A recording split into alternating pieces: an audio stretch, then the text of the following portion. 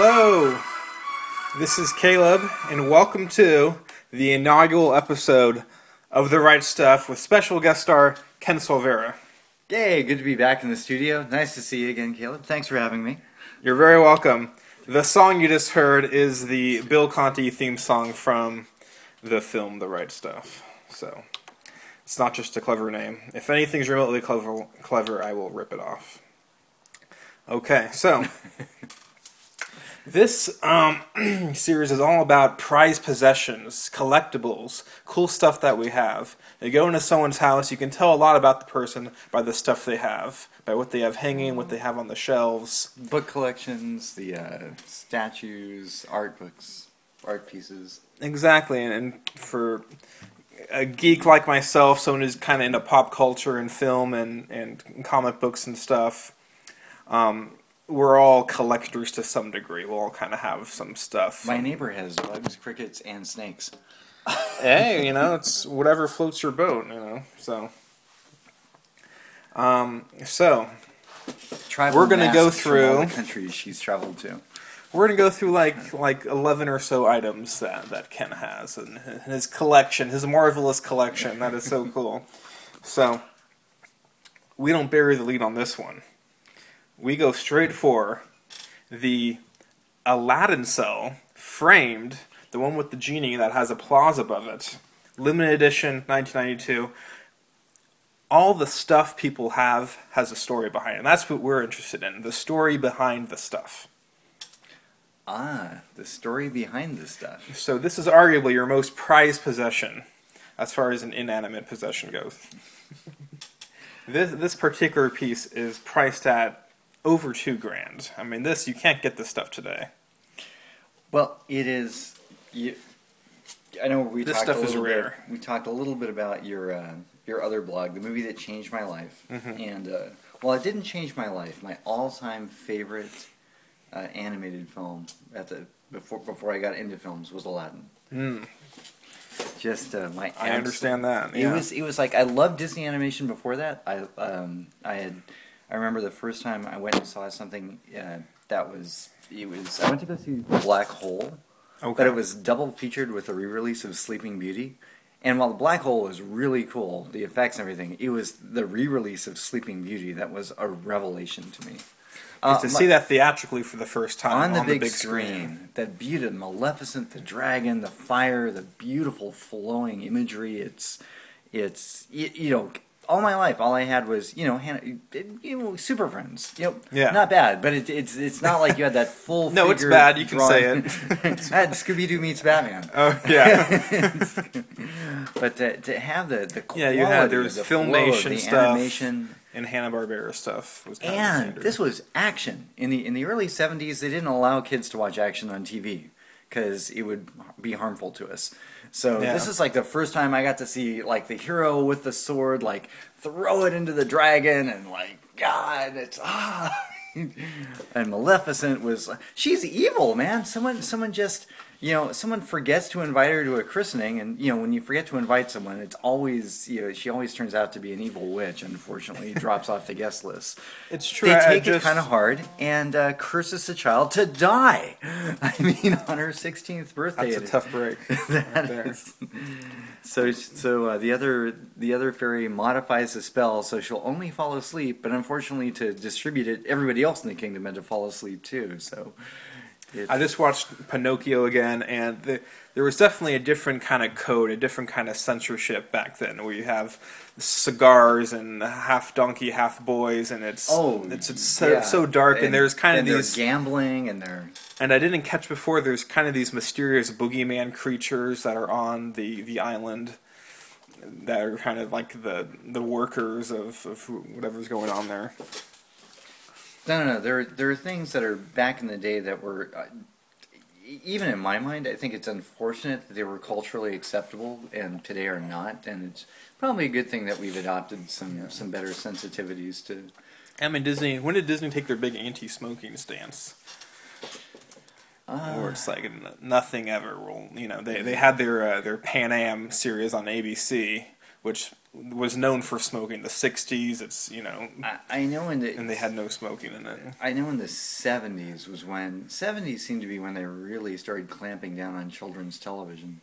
Although you can kind of go into the 50s where they overreacted with the witch hunts against comic book creators who, are you now or were you ever a member of the Communist Party? Yeah. And I think that type of thing, Seduction of the Innocents, Charles Wortham's book, kind of got the American public thinking about all these things that we do that are so evil and bad to our kids. And it's not so much that, if you're looking at Pinocchio and it's, the kids that are smoking and gambling, well, they're supposed to be bad influences. I'm sort of okay with the bad guys doing bad things because they're bad. Yeah. Yeah. Yeah, I was thinking more of, sometimes there's some cultural insensitivities that were going on. Like Song of the South? Not Song of the South exactly, but some of my kids would bring up some old stuff, and you could see some racial caricatures in some of the drawings of things. Like even Little Nemo, I was iffy about some of the character designs in that comic book, even though it's still revered as a classic. I went, this could be taken the wrong way, and I think it's difficult to sort of get around. Yeah, I talked with this guy Michael Mallory who was on the commentary for one of the Tom and Jerry releases, like the Blu-ray, and they kind of have this disclaimer about like we're leaving it unedited how it appeared, and some of the stuff might be not politically correct now. Yeah, no, and very. I mean, it has historical significance to leave it as it was because that's. And they of course made all sorts of fun of people's accents. Back then. I mean, every other joke was some, what country are you from? We're going to poke fun at your accent, kind of a thing. It's funny. Remember all those Flintstone Winston smoking ads? Oh, thank you, YouTube. We can find exactly. them now. Yeah, I'm like, that blew my mind. That was so funny.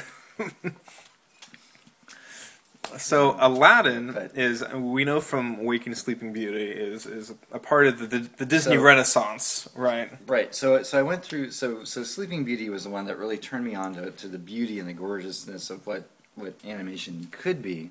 Aladdin. While I was like Great Mouse Detective was the first one where I really thought animation told an interesting, intricate mystery story. Like it wasn't just a beginning, middle, end that you could see coming a mile away. There were plot twists and turns, and that was great. And Aladdin was probably the first one where they actually had a male protagonist. Think about it. Most of these Disney films, I mean, Pinocchio and Bambi, I guess technically are guys, but it's mostly princesses. Even Basil were introduced to through the girl who comes to him. Right. Well, and Basil's a male mouse, but this is the first time we had a human male being, person who's a boy who is the protagonist of the story.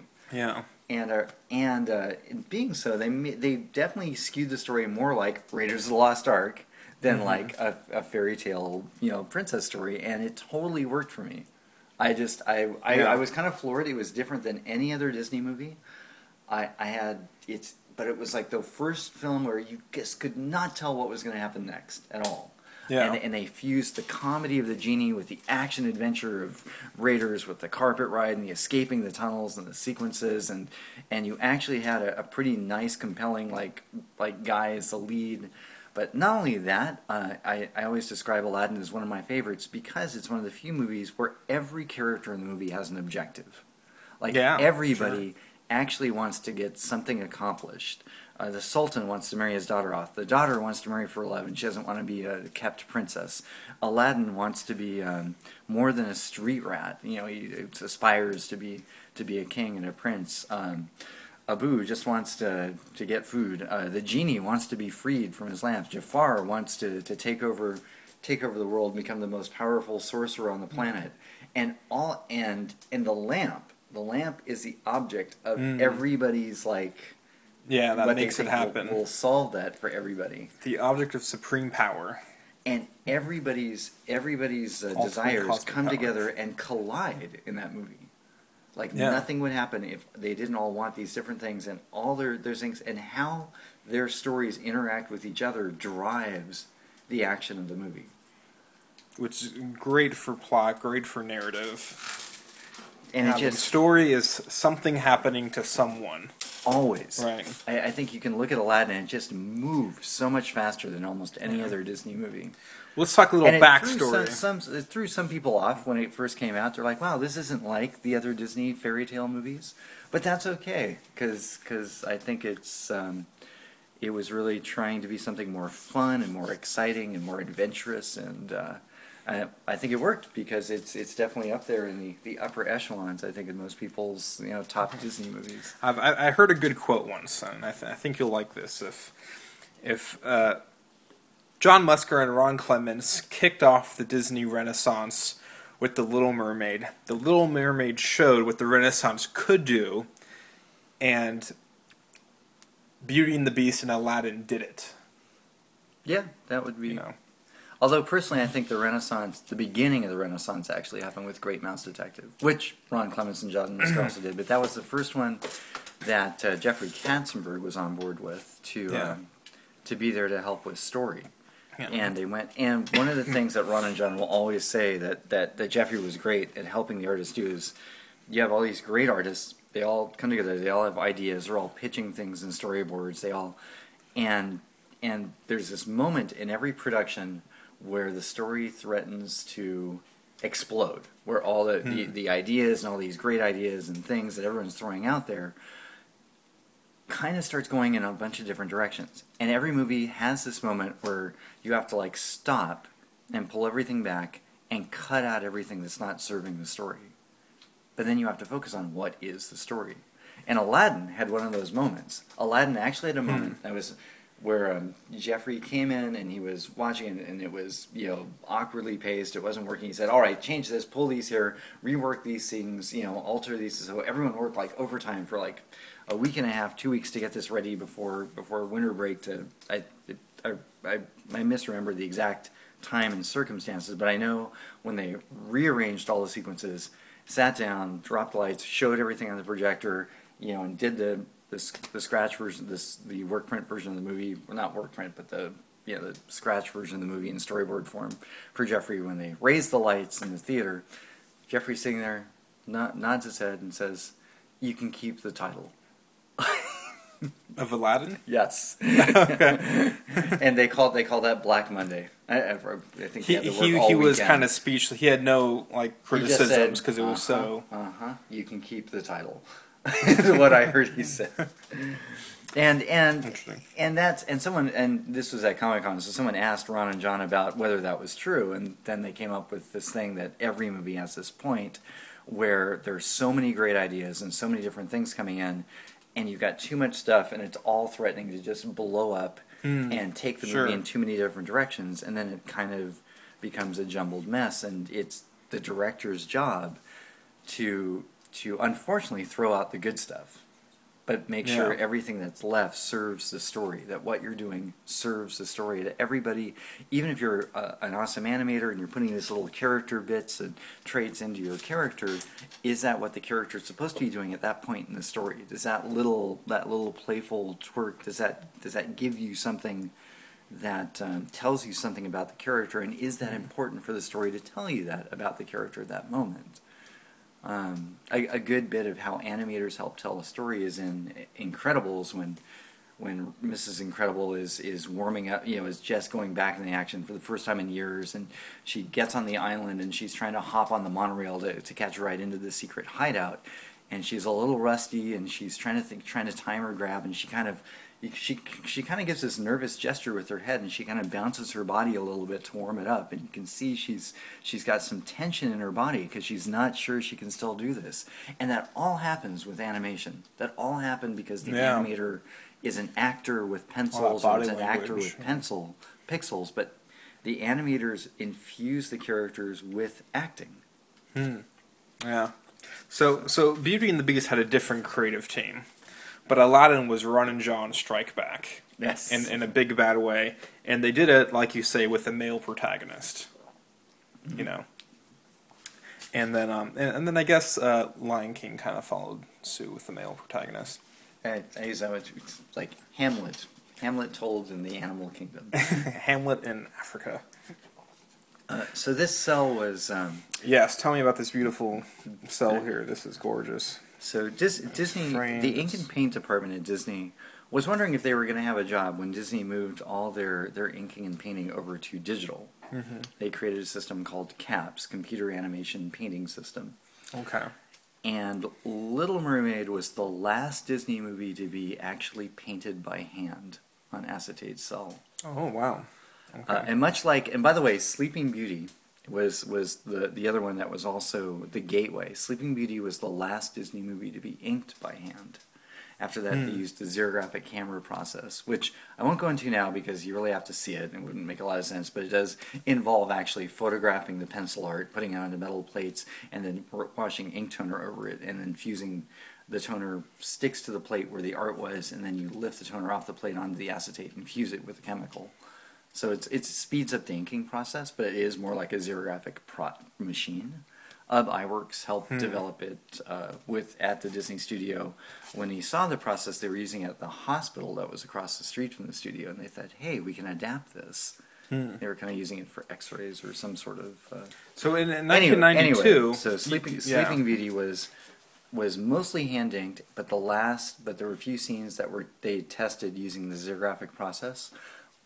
Little Mermaid was mostly all hand painted, except for the final scene with the wedding ship going away in the distance, and the father Triton takes his trident, and King Triton takes his trident, wipes it across the sky, creates that beautiful rainbow. That was all painted digitally. Okay. The rainbow is all digital. The ship is all digital. So it was like this was going to be the last movie they did, in traditional style before they switched over to computer painting. And because they didn't want the first Disney movie to be all computer painted, to be, like a fairy tale classic, because it had like those wonderful warm tones and airbrushes, and people had come to expect like a higher level, maybe a more classic artistic sense to those. The first movie to be totally done in computer animation painting was Beauty and the Beast? Nope. Little Mermaid? People forget there's a movie between Little Mermaid and Beauty and the Beast. There is? Yes. Rescuers Down Under? Yes, that's it. And it's got that beautiful sequence in the beginning with the boy and the eagle swoops down. That was released theatrically? Yeah, yes, that was released theatrically. Because when you think of the Disney Renaissance, they don't talk about that one much. It's a good film. It's fun. It's enjoyable. It's light. It's a light film. It wasn't a Ron and John, right? No. Who's behind that? Tom Schumacher, actually, who became president of feature animation. Oh, okay, that's cool. Yeah. So, question. So it's 1992. You're not working at Disney yet, right? Not yet. Okay. So how do I'm you? Close. You're close to it. I didn't know I was. After you saw that, and you did want to work at Disney. You're like, I got to be there now. Now that Aladdin's come out, it's captured my imagination. All my college roommates friends were just like, they would just buy me all this Aladdin stuff because I was such an Aladdin geek. Yeah. And it's like you tried to get a pet monkey, it didn't work out. I just thought it was perfect. It was like we've talked about perfect movies like Back to the Future and Raiders of the Lost Ark. Aladdin's up there with them. Absolutely. Perfect. Like just everything. It's got romance, it's got action, it's got intrigue, it's got a good story. It kept me on the edge of my seat. I didn't know how it was going to turn out. And honestly, that last moment where it comes down to Aladdin's going to be a prince or he's going to free the genie, and it's I'm not going to call it heartbreaking, but it's touching when he actually lets him go. It's the perfect... Did I just ruin that for everyone? Sorry, don't listen. Wipe that last sentence. I think everyone has seen that. Okay. It's the perfect balance of the genie being this supporting character, so because of that, you can let Robin Williams go wild and be energetic and do his improv and all his comedy and then animate around it later, and it works for the story. And it gave them their big song and dance numbers. They didn't, they just, hey, well, what are we going to do in this cave? There's no big creatures to stage a big dance number. He's a genie. He can just replicate himself all over. Yeah, it's Howard Shore, right? 10,000 years will give you such a crick in the neck. So, how do you get your hands on this in I love 1992? I love that gig where That's the where he question. says, I bet you can't fly us out of here. Oh, yeah, Mr. Doubting Mustafa, watch this. He flies him out. Ah, that was great, Genie. Now for my 3 wishes. Dust my ears to see me. You are down by 1. I didn't actually wish us out of the cave. He was like, bah. All right, you got me, but no more freebies. And that just described their relationship great, because the genie is the all-powerful mystic, stuck in a little teeny box that do whatever it says, and Aladdin's the trickster. Aladdin's the street rat, lived by the seat of his pants.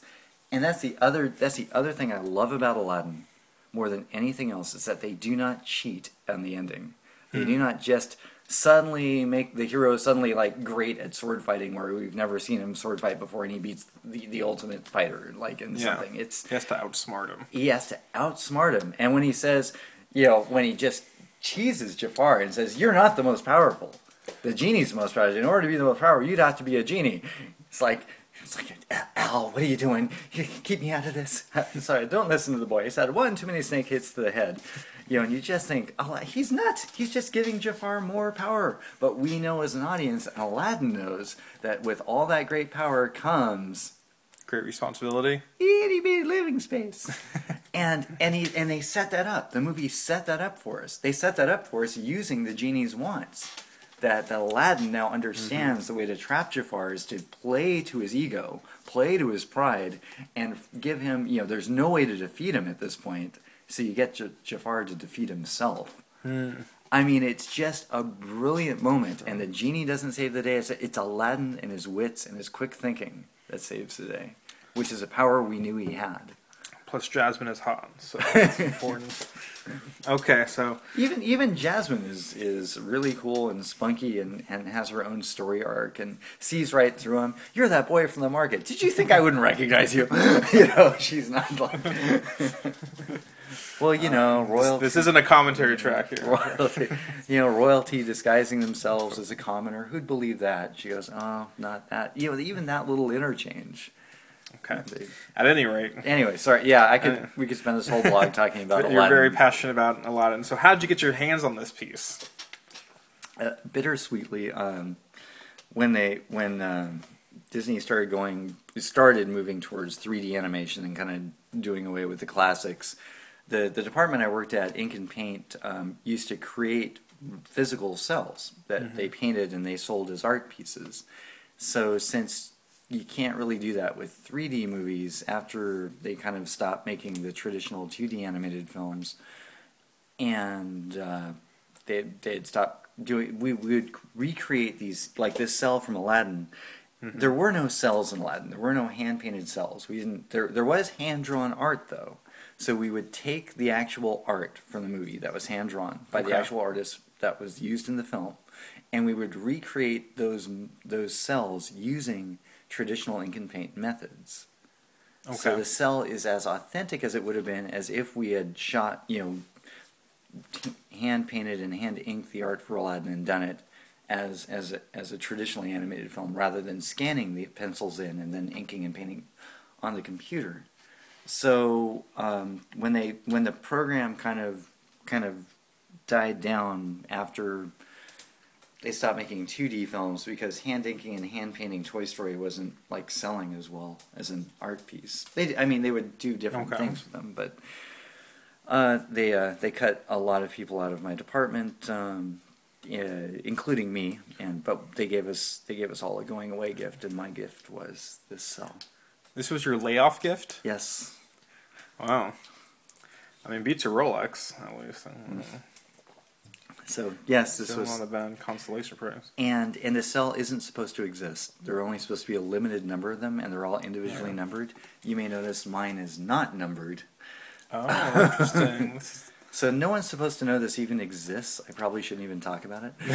It's a Disney employee exclusive right here. Disney employee exclusive.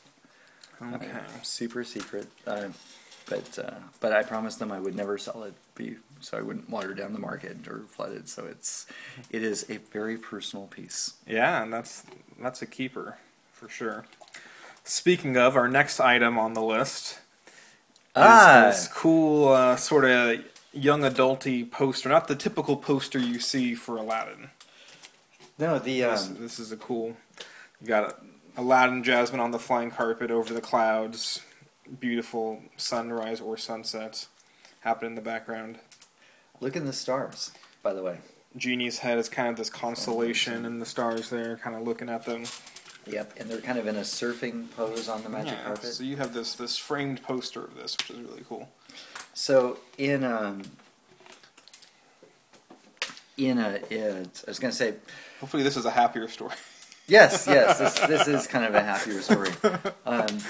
Disney had my dog died, and I got this to cheer me up. Yeah. Oh. I didn't. I was kind of focusing on the movie and the experience rather than how I got that cell. This poster. When Little Mermaid and Beauty and the Beast came out, Disney released 2 different poster campaigns. Okay. One was, and you've probably seen it. One would kind of be like, imagine a world beneath the ocean, or imagine if there was something out there that you wanted to be. Or a tale as old as time, and these were all kind of like backlit with the silhouettes of the character. Isn't it her sitting on a rock? Right. Yeah. Her sitting on. The other one is Beauty, Belle and the Beast, kind of in their dancing pose, and there's kind of like a yellow light around them. So that was more like the adult. We're going to capture people's imaginations and romance. Mm-hmm. And then they come out with a little kids poster, which is pretty much filled with all the characters and big bright colors, and it was like the main characters in the front, and they were surrounded by everybody. Yeah. With Beauty and the Beast is one where she's kind of dancing with she's holding her hand out with the teapot and the kettle, and the Beast is kind of up in the clouds. Okay.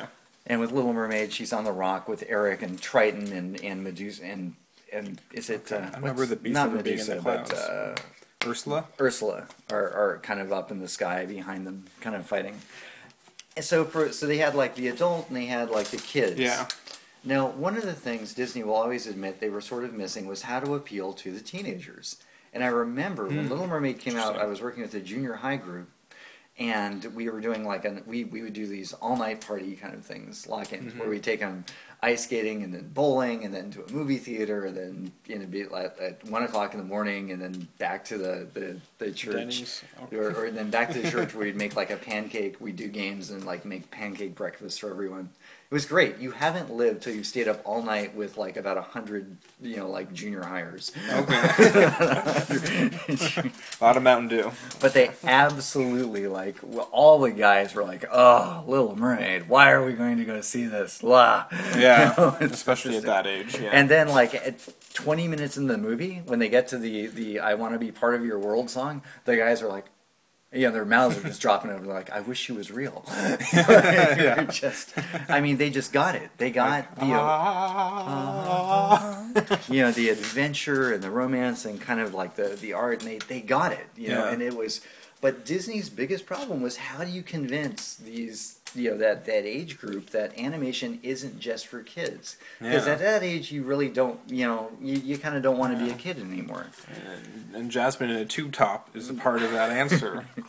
So Aladdin they were going to experiment with what they called a poster that was more aimed to the teen market. Okay.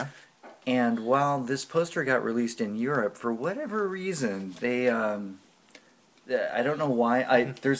Ask me all sorts of questions about marketing and why they make the decisions they make, and I'll give you the same answer. I do not know. But this poster never got released here in the United States. But I was up at Disney Consumer Products and saw the original of this. Oh. The original. So where did it get released then? The original print of this, and one of the guys I was working with, because my department did a lot of consumer product arts, he said, "Yes, I know that, and I know the guy who painted that, Ron Diaz." And I said, "Oh, we work with him too. He does a lot of our work." And so the next time I was over at Ron's place, I asked him about the poster. He said, "Yeah, I've got a copy. Do you want it?" Wow. Yeah. That's sweet. Do you know, was it ever released in Europe or anywhere? I believe he said it was used in the European marketing campaign for Aladdin. So I actually got a copy of that poster from some of the best posters from the guy who painted it. Nice. So that's sweet. That was the story behind that poster, and I love that poster. Yeah. To me, again, this is like the perfect this poster sums everything up about the movie that's just so great. You've got the main characters, you've got the sense of adventure and action, but it's romantic. You've got the genie, but he's subtle. It's not exploding out. It's well balanced. It's a little minimalist, but I sort of like it that way too. Yeah, the genie casts a big shadow, so it's when you have both of them in a frame, the attention is kind of on the genie. So to have it land in front and center like that. And most of my movie really posters cool that I thing. have, they have to work on two levels. One, they actually have to be a movie I really cared about and like and love, but the poster itself needs to also work as art. Yeah. And I love the color balance in this. The orange and the red just kind of like pulls your eye in, and you can even see even their clothing. Kind of, they have the white, the more white bottoms that are up against the brighter part of the sky. But when it goes up into their darker, the rest of them is up against the darker tone, and they pop out more against the night sky. The clouds and the sunlight. I just think there's so much stuff about this. He's totally surfing 1,000 years before surfing. He's totally surfing 1,000 He years. invented surfing. Yeah, and he's balancing on it. you totally even get Jasmine's look about, oh, I kind of like this guy, but I'm kind of keeping my eye on him too. Yeah. He's kind of out there. He's kind of wild, but he's searching for himself. And it's a gorgeous piece. Yeah. It really is cool. And great for teenagers and for those who are forever teenagers. Speaking of Poster Town, we now move to this little gem here. And the same thing. Look at From the colors in that. The Look 1986 film, Big Trouble in Little China. Got Kurt Russell, got Big Trouble, a movie I absolutely love. And it's one of those movies I love that a lot of people, you either get or you don't. Most people don't. I mean, but it does have its dedicated fan base. Yeah, it has become a cult classic. It has risen to that status. Yeah, John Carpenter. Most people don't know this, but the guy who wrote and directed Buckaroo Banzai did kind of a polish on the dialogue. Oh, really? Which is Okay. one of the reasons why this movie has that kind of like snappy pace, like you blink and you miss, kind of like there's some great interchanges in it. And you don't expect them. You just don't expect that kind of like really intelligent, rapid fire dialogue in the middle of like a throwback B movie karate action flick. And you got kind of the San Francisco Kung Bridge Fu there. action flick, sorry. You got the San Francisco Bridge, which you kind of grew up near, so that's probably cool. Yep. No, it's great that it's near San Francisco. And again, I love Drew Struzan. He always captures the likenesses. He always balances all these elements so well in his posters. Yeah, he's a master. You remember him from Star He is Wars so and good. Raiders of the Lost. He didn't do the original Raiders of the Lost Ark poster, but he did the re-release that had Indy with the whip and all the characters around him, kind of similar to how this. You just love Jack Burton, man. He's such a... And isn't the best character in Kung Fu Panda in this movie? Yes, he is. The dad. That's Poe's father, the goose. Oh, my son, movie. he had the little dream. He had the little dream. Oh. That guy has the best voice, I Love. swear. And he was in Blade Runner. Nothing can get you out of like a depression, like hearing that guy say anything. It's so funny because he played like such character. the agent. He's such a decrepit evil villain in this too. Yeah, exactly. He's absolutely the polar opposite of Poe's father. He is. The guy is creepy. We have a early Not to Kim Cattrall. Kim Cattrall, but a pre-Sex in the City Kim Cattrall in here, being very cool. And her best romantic scene ever, at the end of the movie. Aren't you even going to kiss her goodbye? No. No. Just.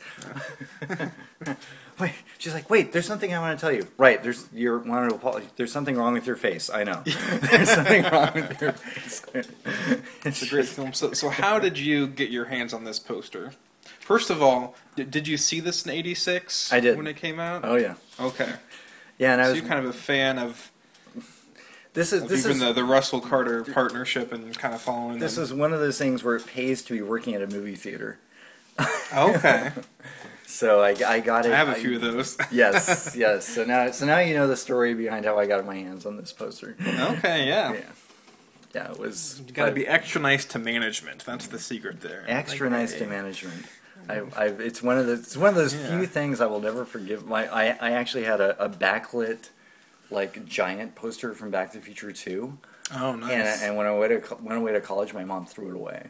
Oh, really? I was like, no! That would have been cool. So, these guys teamed up with a couple of movies, right? From Escape from New York to The Thing. Were there other ones? As far as Carpenter or Russell? They did Elvis. Elvis? On TV. John Carpenter directed Elvis. Nice. And Kurt Russell played Elvis. I believe that was Carpenter directed that. But yes, and of course, Escape from L.A. Escape from LA, yeah. So it's great. You look at kind of those movies, and they're so different, yet they have the commonalities of his humor and his style and stuff like that. So, speaking of Drew Struzan, okay, you had these bad boys hanging up for quite a while. Yeah. It's the 1997, the special edition theatrical releases of the original Star Wars trilogy. All redone by Drew Struzan. Great work. Yep, they are. Don't be at a loss for words now. No, I was just thinking an Ultimate Frisbee game. But yeah.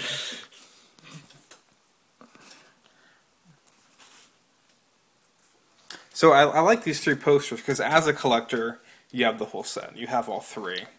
And displayed next to each other, it's just a great image. And it's great artwork. It is. He balances color across each one. Green for Jedi, blue for Empire, red for Star Wars.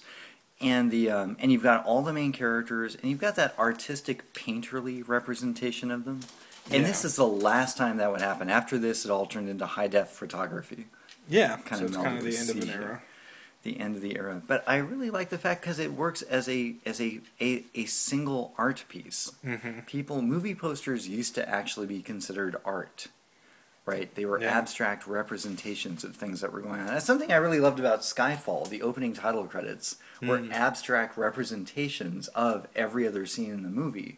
If you looked at the credits, you could almost see a preview of how the rest of the movie was going to go. Yeah, that's a good point. I love the shadow work in Jedi. Yeah, it actually makes Jedi look cool. And I also, Harsh. Like, I guess I need the third one to complete the set. I mean, I guess the collector in me is a completist. But and to be honest, I really, really enjoyed the re-release of Jedi. The changes they made to it made the biggest difference in the movie. And there was some stuff with the puppets that got cleaned up and looks a lot better. And the ending, the original ending in Jedi was this kind of happy-go-lucky Ewok parade song, which seemed, and now the new, John Williams actually recorded a new score for the ending, and it's much more thoughtful and contemplative and ethereal, and it's Luke burning the body of Vader's body, and then seeing their ghost kind of, knowing he's released his father and he's gone into the Force. And then the movie turns more into about Luke's journey and that hero's journey from wide-eyed kid looking forward to war to I've buried my father, kind of a thing. And to me, though it's a much more somber tone to the ending, it's a much more powerful one. I felt like now I was watching Luke's journey rather than watching the Teddy Bear movie. Yeah, that's a good way to say it. And I love, and I always thought, and I even thought that the first time I saw it, man, if they just could have ended with Luke burning Vader's body, I would have been happier with that film. The music goes a long way towards sort of fixing the tone of the ending in my mind. The answer to this next question will indicate how you felt about these films individually. Where did you see the re-releases? So for A New Hope, I actually drove up to Northern California to see it at the original theater I saw A New Hope in when it came out the first time with Rick and Peter up at Century 22 big screen, which was Marin County, which was the largest screen in California. Lucas used to actually do all of his preview screenings there, and I always tell people this. I actually saw a preview screening of A New Hope, and because I saw the original scene with Jabba the Hutt before he was a puppet. With British Jabba, yeah. With British Jabba. And then when the movie came out, I'm like, where's that scene where Han Solo is surrounded by all the gangsters in the thing? You know, as a kid, and all my rest of my friends are going, what, are you crazy? so Vindicated years later. The re-release vindicated me. I'm not crazy. It did exist. And that's actually where didn't slightly different versions air on cable, too? Or am I crazy? I'm not sure about that. I might have... I mean, they also had that scene in the comic book adaptation as well. Okay. And that might have been where I saw it. But I do know that that's where Lucas... Because that's where... and then when Spielberg found those screens, that's where he started doing his stuff. And that's why we saw the Back to the Future 3 preview screening at, which was awesome. So it's a significant theater to... Empire? And Frank Marshall was there for the 1-year anniversary of Raiders of the Lost Ark. And... So for Empire, I went down to the Cinerama Dome and saw it here in. I was living here in LA, so I went and saw it in the big screen and very nice Cinerama. And for Jedi, I saw it at the Agoura Hills, the Man 6 at Agoura Hills, my hometown. Maybe it was the Jans. I think I might. Did we go to the Jans?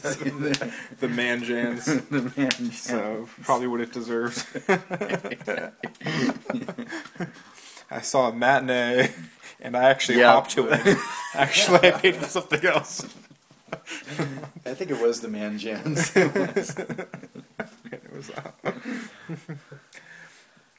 So we're leaving Poster Town for a different kind of artwork. You have this really cool Hercules blanket from 1997. Well, I had. You could get it back. It's been loaned out. Now, were you working at Disney at this point in '97? Yep. You were here for this all throughout, kind of Hercules. You were there for that. So everybody who worked on Hercules cool got one of these. It was a cast and crew wrap party gift. That's So these are rare. Cool. These are cool. Yeah. You can't just get these anywhere, it's folks. It's a tapestry. Yeah. Like in Greek said tapestry. Oh, tapestries. See, there you go. So there's a theme. Yeah.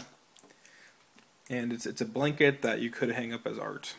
Yep. As well, if you wanted. Definitely could.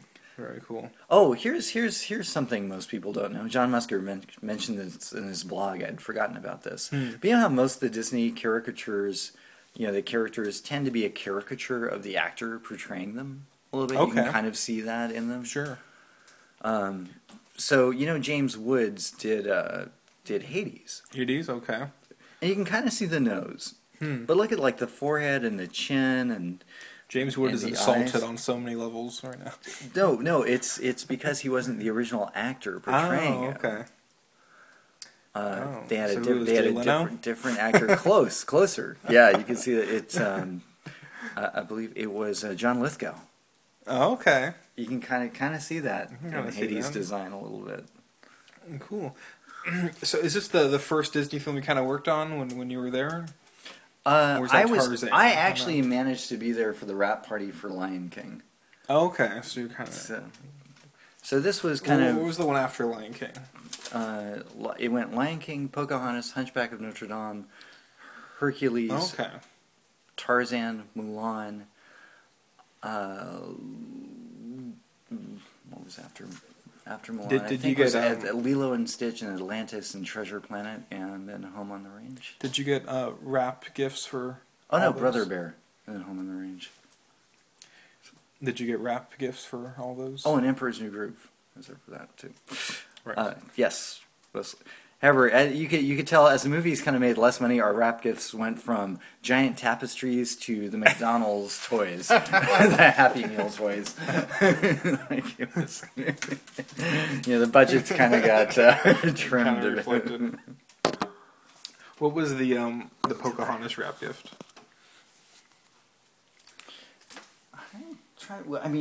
We got all those art books. We used to get one for every movie. And for Pocahontas, we had these... One of the art books. Gorgeous... I'm trying to think, what was the big wrap gift for Pocahontas? It's not important. It's okay. But this Hercules I think blanket is really cool. I think we all got a canoe. I think we all got canoes. Got a canoe? Yes. Really? That's great. Yeah.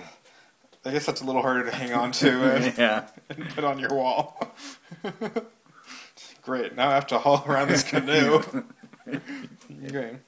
And so this was a John and Ron collaboration. Mm-hmm.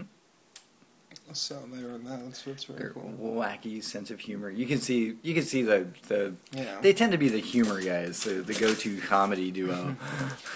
You can see my favorite is energy level in this was the Greek gospel chorus narrating the whole story. I think was a wonderful gimmick that they used. Nice, glad you liked that. Yeah, Anthony really loved that. I was a little concerned how they were gonna throw gospel singers into this, but unlike Arabian Nights, we had to read Greek literature in high school and we were more familiar with it, and so nuances like that. There was always a Greek chorus narrating the story that would pop in so often, whether it was like Gilgamesh or Oedipus, right? Right. Or those kinds of things. It's kind of an unsung movie. It's unfortunate. Hercules was kind of the tipping point where Disney films were going up, up, up, up, up, and then Hunchback and Hercules were like the two where where they did well, but they didn't do as well as the previous films. Well, it's a hard act to follow once you hit Lion King. It's hard to it's hard to top 300 million domestic. Exactly, and you're pretty much putting these out every year, or every 2 years. I felt like there was, I felt like Pocahontas was just a more difficult sell because it dealt with more mature emotions. Mm-hmm. It's still a great movie, but it's not going to be quite as kid friendly. Certainly, Hunchback wasn't.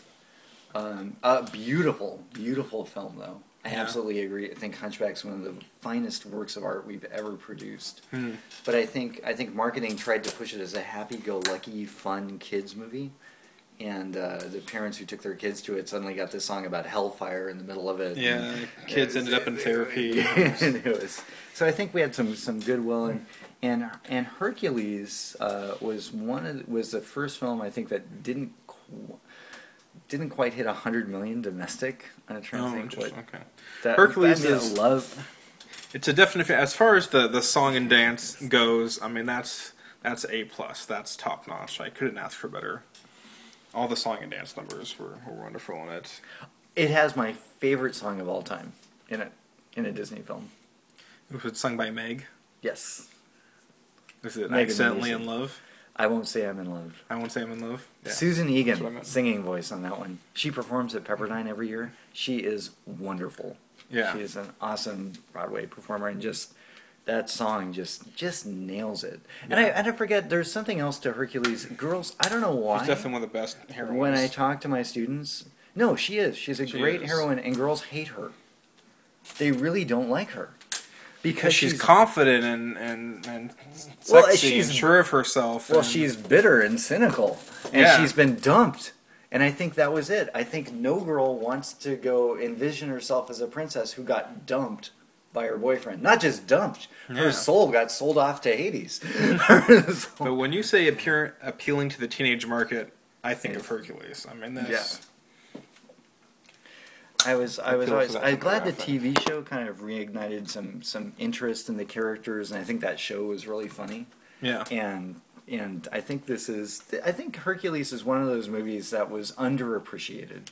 Yeah. When it was released in the box office for a number of reasons. It kind of followed Hunchback, and I think we had some goodwill to make up with our audience at that point a little bit.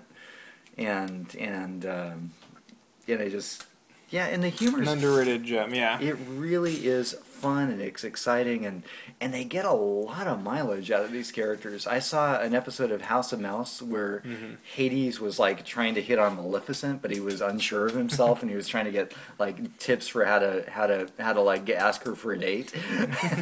That was a great episode. And look, I don't mean to step up to the pulpit right now, but I always see the parallels of.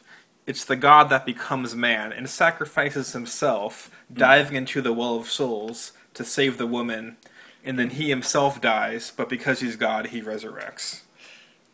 And those, from a storytelling standpoint, are some very powerful themes that... but that's the real climax right there, is him sacrificing himself. And he doesn't know if he's going to resurrect.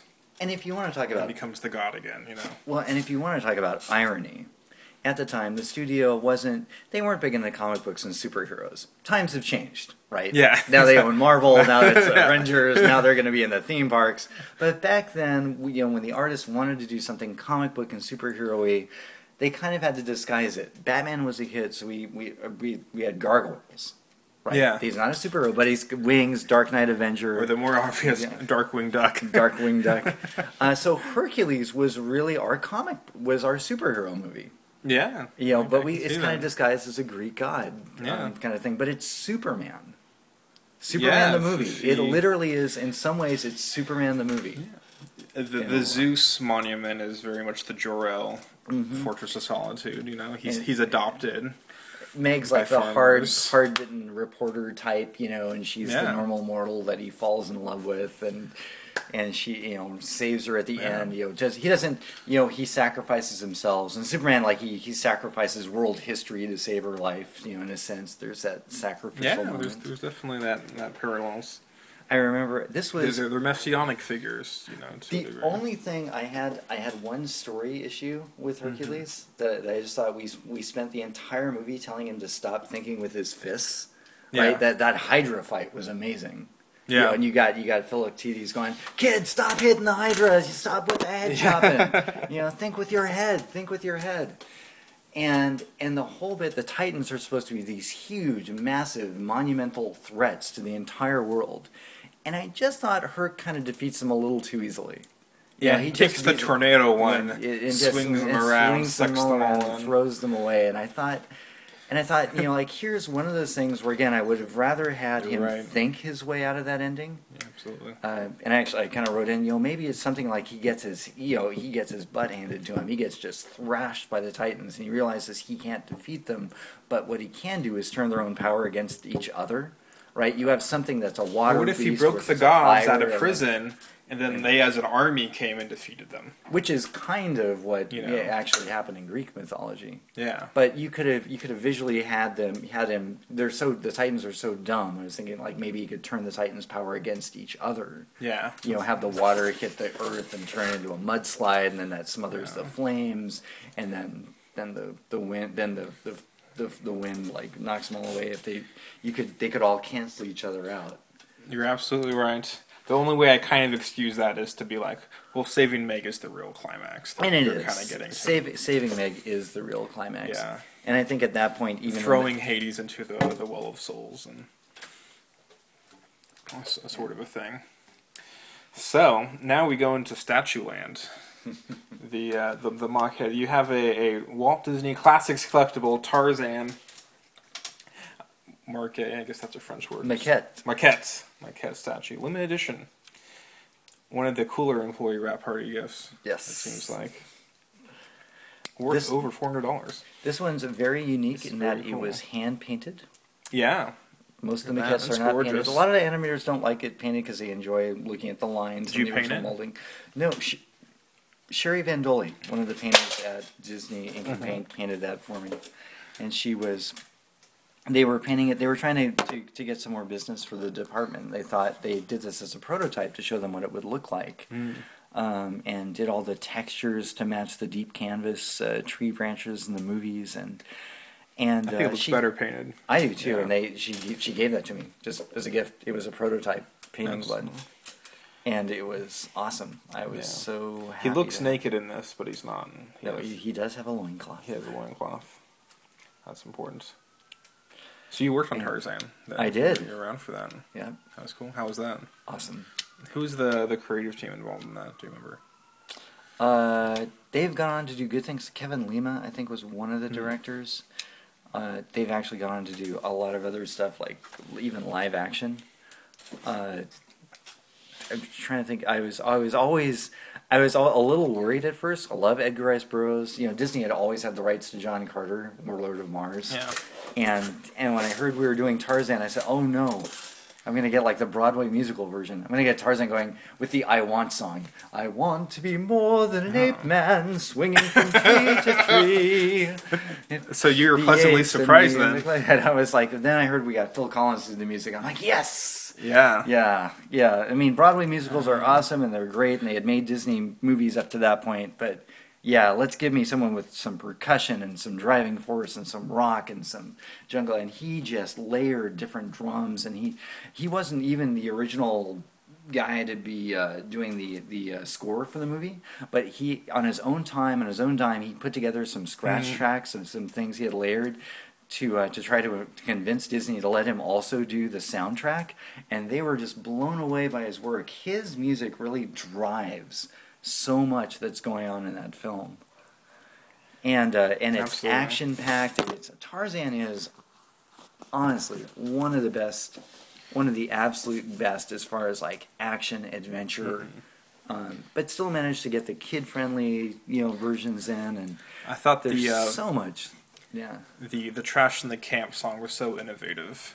It was. It kind of the sounds that they used kind of comes out of nowhere and doesn't have a lot to do with the story, but it is it's a fun sequence for the kids to have fun with, and yes, it's stomp. It has to be one of the only songs with no lyrics to it. Shoobadoop, shabadoop, shabadoop, shabadoo doo doo, wop wop wabadoo wop wop. And I have an early memory of watching the Disney Channel, and they used to always play this kind of making of thing where they would show skateboarders and surfers and then show the animation of Tarzan and show that was inspiring his movements and what they did as sliding through the trees. And I remember they kept showing that on the Disney Channel. If you ever get a chance to watch the 2-disc DVD version of Tarzan, there is a deleted scene or an alternate ending that they ended up not using that both Mark Walton and I agree was for us like far more like exciting. Does he die? And Mark told me the reason they didn't use it was okay. So the sequence is they've captured the apes. They've got them in cages, and they're on a boat, and they're sailing up the river to go out to the ocean on this boat on this river, and Mark said that the reason they didn't use it was they wanted Tarzan to be in his element. The river wasn't his element, and it wasn't part of who Tarzan is. And Mark was like, but that's the whole point. The hero is supposed to have the odds stacked against him. Yeah, the river. We've been in the trees through most of the movie. Now he's in the river. He's not in his element. He's on a human boat that's full of motors and mechanized things and weapons but that's the point. Tarzan shouldn't be in his element because he's the hero. He should have all the odds stacked against him. And this sequence was just amazing. Clayton's got a gun. He's firing at Tarzan. There's explosives on the boat. The boat catches on fire. The apes cages fall off the boat. They're in the water and they start drowning in the water. One of the apes gets close to the propeller and Jane is down there trying to free him, and she almost gets chopped up by the propeller. And before it's the last second, Tarzan pulls him out. It's just really, really intense. I mean, I've shown this sequence in class. They have it on the DVD, and some of the kids are like, "That would be too intense." I mean, all these apes are almost getting killed, and they're really getting close to getting chopped and burned. And Tarzan's trying to rescue the apes and keep from getting shot at, and fight all the guys in the boat. And it's a spectacular sequence. And that's interesting. And I really like that ending. So to watch it, watch if you get the 2-disc Tarzan disc. It's a spectacular. It is probably a little too intense for smaller kids, though, which I can understand. Maybe they didn't want to go quite that intense with their. So this is pretty much the only figure you have. This is the only maquette I have. Maquette you have. So that's it's significant right there. Sherry said she actually thought I looked like him. My hair was the nose and the face. Yeah. It was a very cold Halloween that year for you. Well, the best one. I got a couple of great compliments while I was at Disney. When I was giving all the Disney store managers a tour of the department once, and they were all kind of talking and giggling to themselves. Just as Tarzan. No, it was, and I was kind of wondering, and one of them kind of sheepishly walked up to me and said, "We were just wondering, were you the character model for Aladdin?" Oh. And some of the artists who work on it actually would've said been I a looked more compliment. like him than the guy who was the character model, because who was the voiceover actor. But I have, Yeah, probably would have been similar in age, not too. I have more of Aladdin's nose. And the other one was Phil Collins came into our department because he wanted to see the hand inking and painting process, and his daughter wanted to paint a cell. His daughter, So- Lily Collins? His daughter, Lily Collins. Wow. She loved animation so much. We'd never had any of these big actors, talent people come into our little department piece of history and want to know how the old style was. And Lily really wanted to paint a cell. She just loved the classic animation, like art. So she and Phil were there, and they were we showed them how to paint and do inking and sat them down at the artist table, and That's cool. As her acting is taken off, she'd be like, I knew her when. and she was her before. Snow White. Yeah. She went on to become Snow White. It was really cool. It was that was the other thing. They were all the artists were kind of taking pictures with everyone, and Lily actually grabs me and wants to get her photo taken with me. Like after I'd given them the tour. Hey, but weren't you that the Aladdin Yeah, that was. reference model? So she yanks me at it from the sideline and pulls me into the photograph with everybody else. That was. I can say I knew her when she was like 5. Like 5. So now we're going to comic book land. Okay. This is about comic books. And you have a very valuable comic book. And there's these two comic books go together. You have The Brave and the Bold, number 54, from 1964, the first appearance of the Teen Titans. Yep. They weren't known as the Teen Titans back then. They were just Kid Flash, Aqualad, and Robin. Yeah. That's cool, because I know you're a big fan of the Teen Titans and of Perez and Wolfman and their work. And every comic book fan needs that one comic that's worth over $200, I think. Framed somewhere. So Rick got me that book. He found it at a convention, I think at Fanime up in the Bay Area, and he just picked it up as a birthday gift for me one year. I think he only paid like $60 for it or something. It wasn't, he didn't like pay But he knew extra. what it was. Yeah. Right, he knew what it was. This is the first appearance. This is a significant issue here. This was a Kent book, he said. Yeah. Do you know who was working Brave and the Bold at the time? I think Nick Hardy did the art inside, and he would go on to become their main artist later on. But the cover, I'm not sure.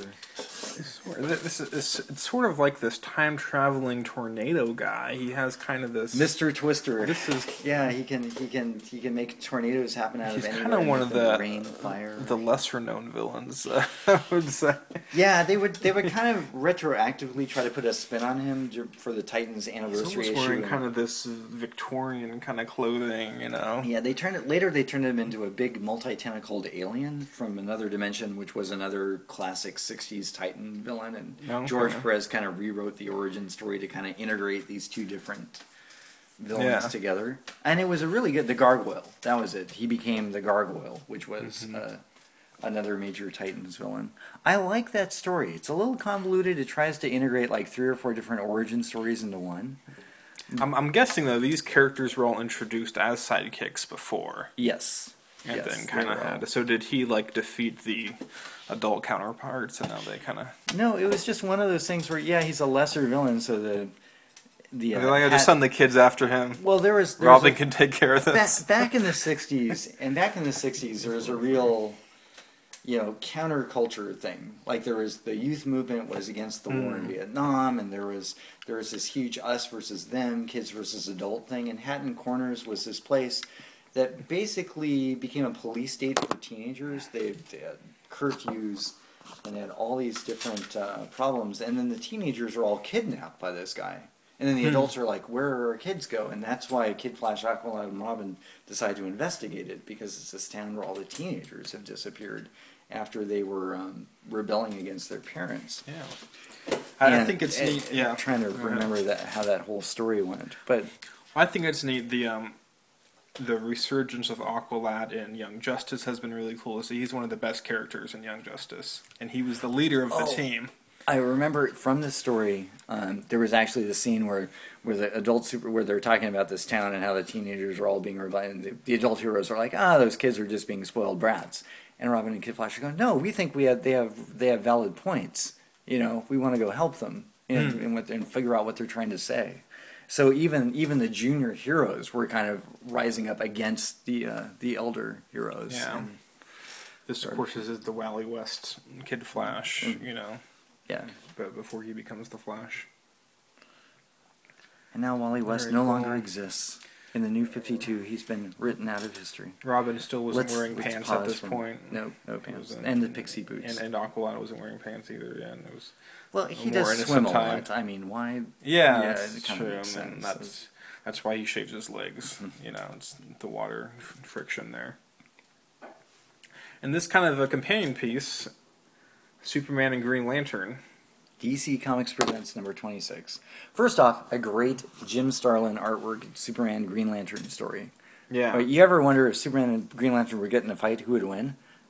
Well, this one kind of answers the question. Green Lantern just creates a bunch of kryptonite. Boom, game over. Boom. If my grandmother had kryptonite, she could win. A whole world of kryptonite. You can't possibly survive that until Superman returns. Then he could lift the whole thing up and throw it out of the door. We won't talk about the improbability of that. But it's interesting. It's kind of just a side note bonus introducing the new Teen Titans. A free 16-page preview. Yeah. Which it's like a footnote. Yeah, it's a side thing. They didn't know what they had, but there had been the Titans had lasted through most of the 60s. They had a kind of they were canceled in the early 70s. They were brought back very briefly for a short run in the mid 70s, where they owned a discotheque and and they had Mal Duncan was this disco. And they had Joker's daughter, and she was Two-Face, but she was really Two-Face's daughter, and it was. Anyway, it was a product of its time. A product of it didn't last very long. Most people kind of forget about the 70s Titans. That only lasted 12, 14 issues. They teamed up with Casey and the Sunshine Band. So in the 80s, Marv Wolfman and who was a big fan of the old 60s Tales and Titans. Yeah. And George Perez were going to resurrect the team again, and to give them a good send-off, they gave them a preview inside DC when they wanted to launch new untested titles. They would preview them inside of comics that were selling really well. So you had DC Comics Present was kind of like the the Superman version of Brave and the Bold. Brave and the Bold was turned into a Batman team-up book later on. So DC Comics Presents was the Superman team-up book. So it's a good place to preview the Teen Titans, the new Teen Titans. And so nobody knew what they were. Nobody knew what they would eventually turn into.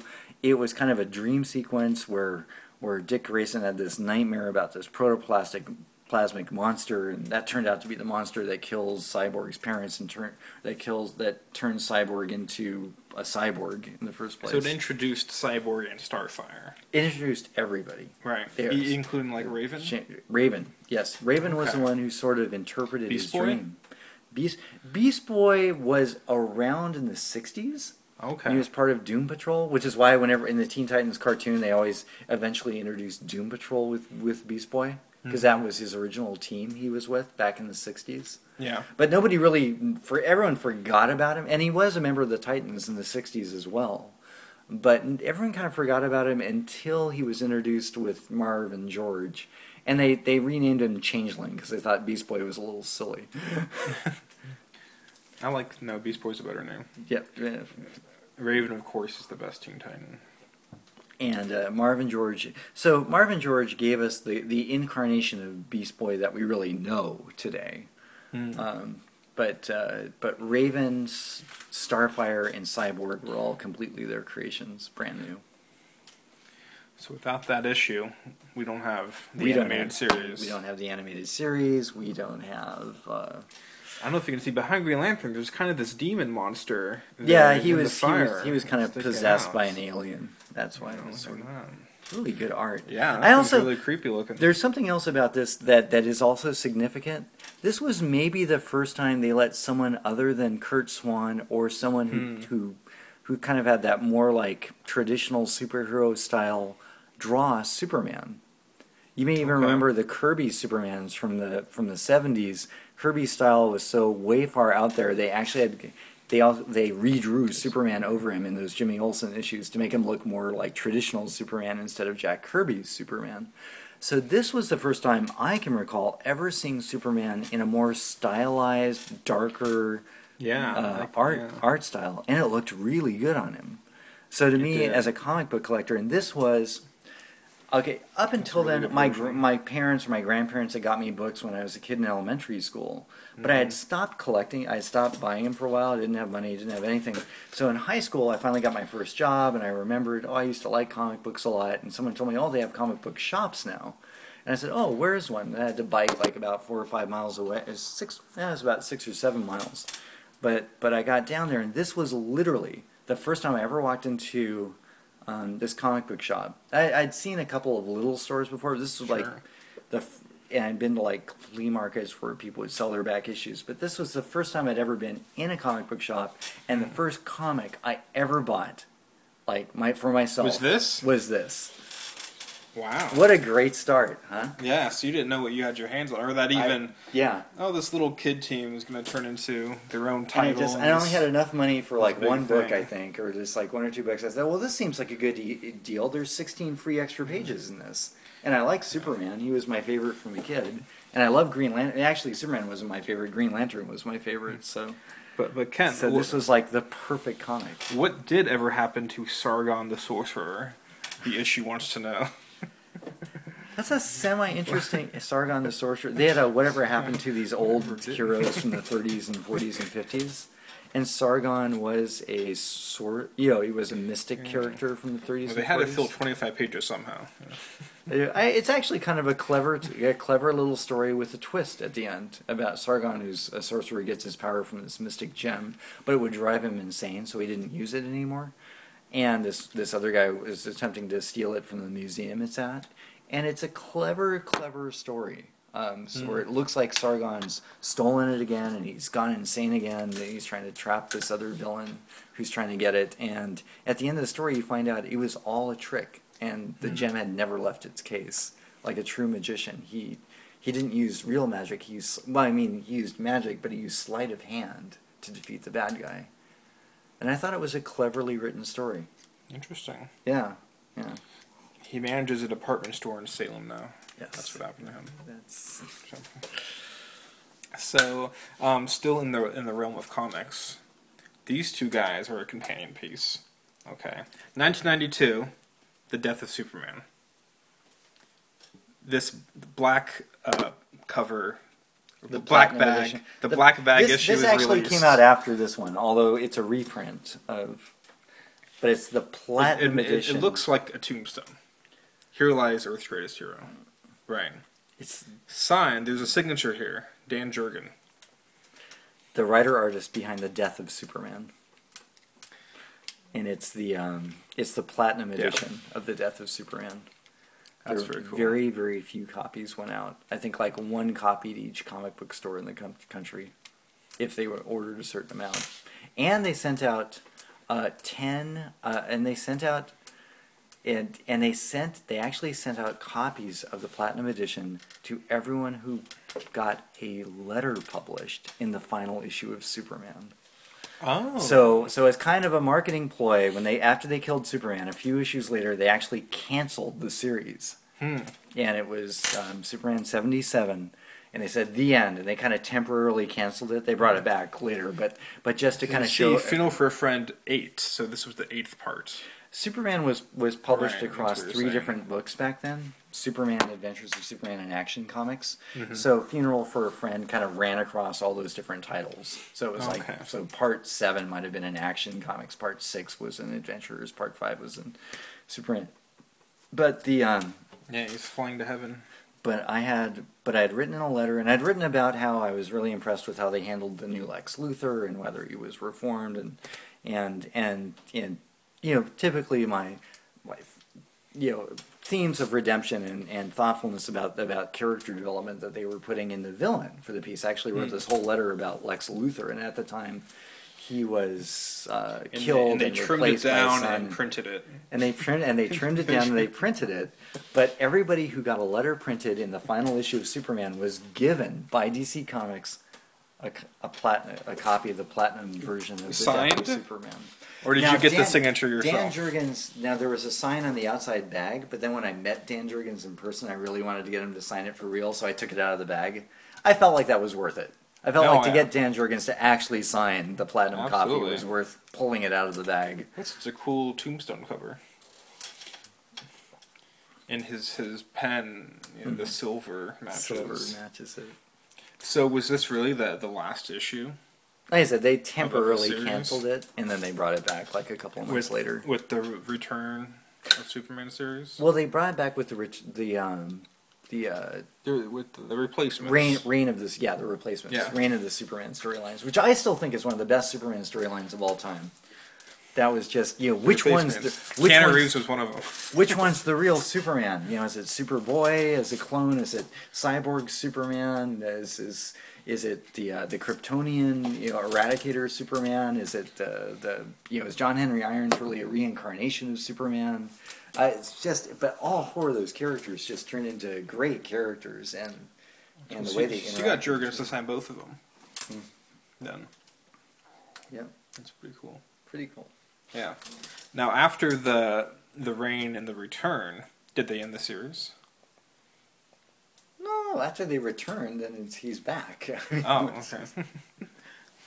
I mean, at some point, though, none of the four was really Superman. But I remember that whole time we're all wondering which one of these four is Superman. Well, here's the question, though: if there were 4 series, Man of Steel, Action Comics, Superman, Adventures of Superman, and Adventures became Adventures of Superboy, kind of, and then they all combined with the Death, right? Mm-hmm. Did they then split back into 4 series? Well, they were always 4 different series.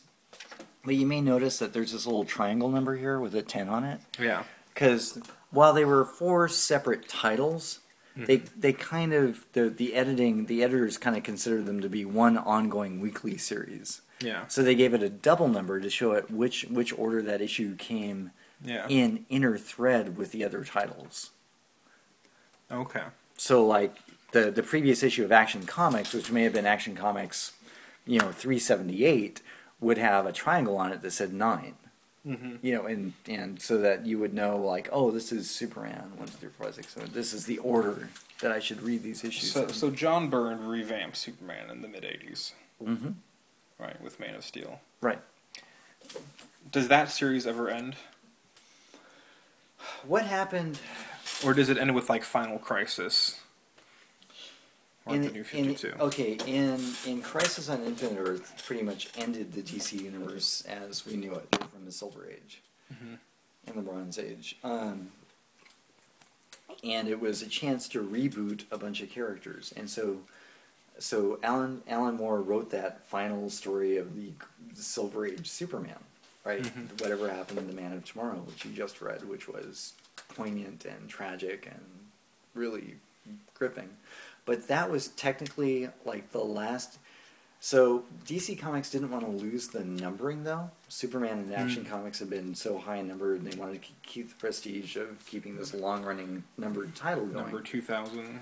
So what they did was they kept Action Comics going, same numbering, but they came up with a brand new Superman number 1. Which is why the number on Superman is so low. So this comic of Superman restarted this in is the just 80s. It's not Adventures. It's just Superman. So they changed the title of the original Superman comic to Adventures of Superman, so they could keep that numbering going. And then Superman: The Man of Steel was a brand new book, so they could have a 4th title and ship 4 titles a week. And that's the story behind it. But then after. It's so yeah. I kind of wish Final Crisis had convoluted a little bit. I kind of wish Final Crisis had they had kind of ended the universe and rebooted 52 after that. Would have made more sense. But they waited another year, and then they had Flashpoint Paradox, and they said, let's reboot it now. Let's so it was the Flashpoint Paradox was what when Flash went back and fixed time was what caused the New 52 reboot. So when they did that just a couple of years ago, that's when they truly renumbered Detective and Action Comics back to number 1. I'm just curious if anyone other than Alan Moore had the opportunity to write the last Superman story. What do you mean? For a series. Like if someone else had an ending where they're like, we're gonna depower him or something, he ends up with Lois. He's if anyone else wrote the last story. I think they'd written a lot of imaginary stories. And they would call them, this is an imaginary story. Well, they're all imaginary. But basically saying this is a story that's not in combination, but this is what would happen if Superman married Lois Lane and settled down together. Not in continuity. All right. I think the best Superman imaginary story was probably Secret Identity. Yes. At any rate, you have this beautiful leather-bound Kingdom Come Revelations book from 1996. Really cool looking. Like a Bible. Deliberately so. It's even got the silver-plated edges. Yeah. Because the main character in the story is the Reverend, right? And the whole thing's about, Armageddon and the book of Revelation coming to life. But the world's like incinerated in fire because all the heroes are fighting each other. Mm-hmm. And definitely a pinnacle moment in comics. I mean, mid-90s Alex Ross. Definitely a sophisticated read, kind of an older audience read, I would say. One of those books, really took it seriously. If ever they were, going to do an animated adaptation of something, you would think this might be but the problem is how to do it justice. On an animated, they would have to do it across 2 movies. There's no way they could fit that into one film. So, can I get some? There was an article in the news about a meteor shower that only happens every 102 years, to which Larry King replied, "This again." Man. Anyway, so yeah, it's a great book, Kingdom Come. It's leather bound. Probably cost you a fortune. They're not going to get the reference to that because they didn't get the universe reboots. That was a non sequitur. This is a thin, but you actually have the complete thick companion piece to it as well. Not pictured is the thick companion piece. The actual hardbound. Which isn't leather. Oh no, it is leather bound. See, it's got the gold and... It is leather.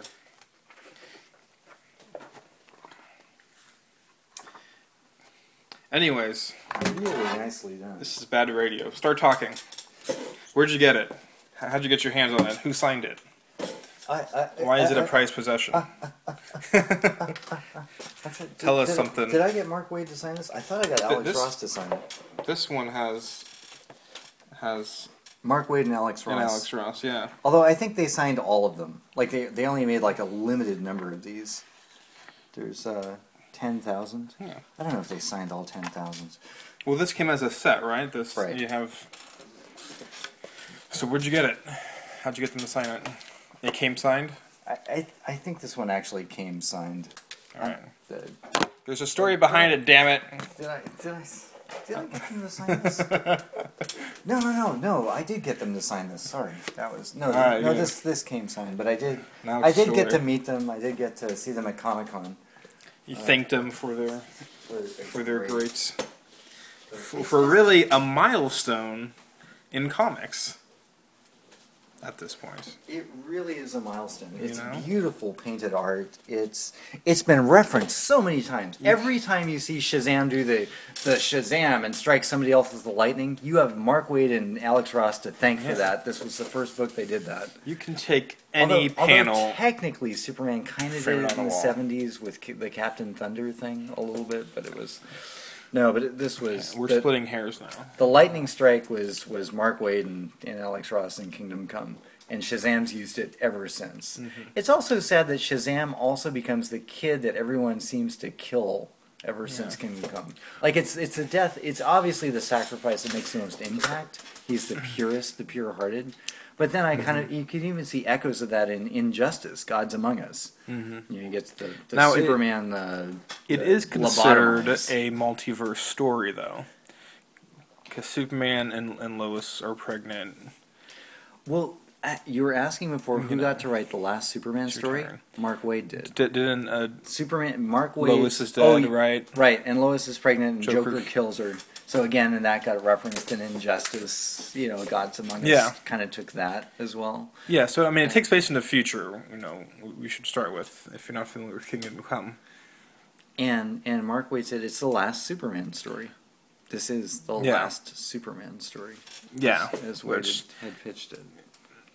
Anytime you're at the last Superman store, you're making history in a big bad way. And it's a really pressure's on. It's a really good last Superman story. So where'd you get this book? Amazon? No, it was before Amazon. Barnes and Noble? You get that? Literally, you just can't pick up a leather bound kind of thing. I mean, I assume it's a rare kind of. It actually might have been Borders. Might have been Borders. Yeah. Big Kieran. Okay. Well, that's cool too. Yeah, sorry, it's not No, a spectacular story. It must have cost a pretty penny. But or I ordered it through my comic book shop in Simi Valley. I think that actually is how I got it. I was living in Simi. I was working at Disney. I could see it was memorable. I actually had a job that was paying decent money. I could afford something like this. Yeah. Well, we made it into your collection, and a worthy addition to the collection here. Okay, leaving comic book land, we're going back to Disney for a moment. You have this really cool. You have a few of these. This is just one example. Yeah. Of a few. This Fantasia 2000 Visions of Hope book. It's a large book. Really gorgeous. Lots of color photos. I see you picked the one with Noah's Ark on the cover, which is cool. I like Donald Duck. I like that sequence. Biblical. Mm-hmm. And that's Forward actually by Roy Disney, who was a friend of yours. That I met him a couple of times. Commentary by James Levin, whoever he is. I love the bit where Donald's watching the two ducks walk on board the ark, and he kind of stops and looks at the camera. What? Do you know who James Levin is? Levine. Levine. He was the Disney's lawyer. Oh, okay. I don't know. Fantasia 2000. People told me was if you broke up the minute for minute cost, they were 10 years making that. Yeah. Now, were you working at Disney during this time? People thought it was like the most elaborate production we've ever made. Oh yeah, yeah. Okay, so this was it a wrap party gift kind of thing? Mm-hmm. Okay. So they released it in IMAX. They actually built an IMAX screen over by LAX just to show this. Oh wow! And they eventually, I think they eventually took the screen down when they rebuilt the bridge there. But before the bridge was there, they built a temporary IMAX screen just to show Fantasia 2000. It was such a big deal. Cool. All right. Well, that's where you got it. It's a cool book. All these books are beautiful. Yeah. These art is Disney. Yeah, you got a few of them. And my department would actually help come up with the art and art Now, did you pick the one with Noah's Ark on the cover? Were you like, I want that one? I think so. Kinda... Yeah, I think I picked the Noah's Ark. Okay, because they have a few different versions of the cover. Yeah, that would be frame worthy right there. What a and I still have my production. I'm drinking from my Fantasia Continued coffee mug. When the title of the movie was originally going to be Fantasia Continued. And you have that flying whale statue. Originally they were going to add on to Fantasia, but then they said, well, this movie's going to be like 4 hours long. They're going to show like all the original and like... Or it was going to be a completely new stuff, but then they kind of integrated some of the old stuff with some of the new stuff. It went through a lot of revisions. That final sequence, Tony Anselmo was not Anselmo is the voice of Donald Duck, but Tony, I forgot his last name. Great artist, but he did the Firebird sequence at the end, and they had like 3 different ways they were going to try to match Night on Bald Mountain with the finale for this Fantasia. Such a hard trying to top that sequence is. That's one of the most memorable Disney villains ever. If you've ever seen Phantasmic and seen the giant winged. Dun, dun, dun, dun, dun, dun, dun, dun, dun. Now you have to admit, though, as someone who's been to a lot of these, it's nice to see pomp and circumstance somewhere other than a high school graduation. That was just perfect. The music plays nice perfectly to the gag. The notion, the notion plays great to all the back and forth and the humor going on. Penn and Teller introduced that sequence. I love Steve Martin. Do you like this band? They were trained at the Steve Martin School of Musicians and fun stuff. And here, I'm going to demonstrate with a bow and violin. And he just throws the bow around. Could I have my stick thingy, please? But you know who's even cooler than Steve Martin is Indiana Jones. Okay. Okay. And you're a huge fan of this guy, and quite the collector as well. You have this collector's album from 1981, signed by Frank Marshall. Yep. Which is just cool. And, of course, you have the DVD box office, and you have the soundtrack box office, which is really cool. Box office? What? Box set. Box set. I was back in my theater days. The box office. I have it says movie special 81. I have multiple there. They used to print those for most big films. They had one for Clash of the Titans. I had one for Dragon Slayer. Those were really cool. This one's your favorite, though. Yeah, the Dragon Slayer one was pretty cool. And I know we were talking about Drew. This is Amsel. Right, and remember I said Drew Struzan did not do the original. Did not do the original, yeah.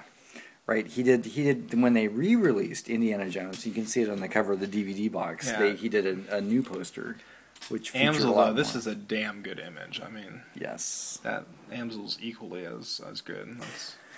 It was interesting to me when this movie came out. This image is, it's not action packed. I had no idea what this film was about. There was so much mystery behind what this movie was and what was going on.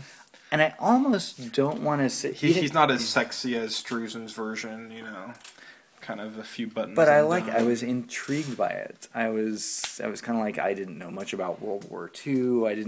I had seen the Flash Gordon serials, but those were obviously like a much different type of thing than the Two-Fisted Adventurer type. And we could probably talk... I think this... Maybe we'll save this for your other podcast. The movie that changed my life, because this would... We'll go into Raiders in depth. I've already talked ad infinitum about my other two big ones, Back to the Future and Aladdin on this one. So we'll go into in depth about... There's all sorts of Indiana Jones stories to be told. But yeah, I love... and I even had an original mini one-sheet from 1981 that I still have. You don't know that, but it's in my wrap posters upstairs. Oh, nice. Yep. Nice. So, how did you get this book and now this poster that you allegedly have? They were selling it at the theater lobby. So you got it back in 81. Yeah. Yeah. Yeah. You got it. And you weren't like rolling in the dough at age 12 or whenever, no, whenever you saw it. So not. It was really a prized possession for that age. And when you Marshall for 30 years, that's so cool. Frank Marshall came when they re-released Raiders of the Lost Ark a year later. They used to re-release movies back then. It was still playing in San Jose. There were two theaters it played at continuously. And Frank Marshall traveled to both of them upon the re-release to kind of help the community celebrate. Mm-hmm. And I brought my album with me. I had brought from the first year, and they were actually giving these away at the time as well. But he signed. He's for the people attending the 1 year anniversary screening. But so he signed, and I got to meet him and talk to him, and that was really that was the same theater you saw A New Hope at. At that point, Raiders had dropped down to Century 25, which was like one of their smaller screens. But it was still playing at the Century theaters. Similar area. Staying in the same market. It's a great book. That would pay off later when I saw Back to the Future 3, because I would, after the movie, I'd recognize him in the bathroom. Like, nobody would recognize Frank Marshall. And I say, hey, you're Frank Marshall. I saw you at the Raiders. You're the Nazi. And he said, oh, yeah, nice to see you again. Can I tell you? Well, let me introduce you. Do you know Steven Spielberg? It's like, that was great. Yes, and you're the Nazi pilot from Raiders. Very cool. And everyone applauded when he came on screen during the screening. You don't see this Amsel image a lot anymore, but it's quite cool. Now, there's one more item. It's subdued. Do you remember when Hollywood actually used to be kind of subdued? Didn't give you the entire movie in the trailer? Yeah, there's something to be I said am of that. so happy. What was the movie? Oblivion. I am so glad I did not see the trailer for Oblivion before I saw the film. It gives away the final. It actually gives away the whole mystery. And since the movie's a mystery movie, Yeah. I'm like, why? Well, we'll see Why did they do that? I don't understand. Yeah. Like that was your hand you were holding. You showed us all your cards. Now there's one more item you insisted. Well, I've seen all this in the trailer. There must be another twist. Nope. So there's one more item that you insisted I include for some reason. So I guess we'll wrap it up with this. It's some $5 toy from Toys R Us that is allegedly a collectible. I don't know if you know. I don't think it's worth anything as a collectible. I guess there's some sentimental value attached to it. So. Well, I had to put batteries back in this thing, so you could hear it go chang chang, and it would light up, and and it's this little light sword. It would be 1% cooler. So Anthony and I, my cohort from the Ink and Paint division for Halloween, we went as Men in Black. And for obvious reasons, one of us was Mr. K and the other was Mr. J.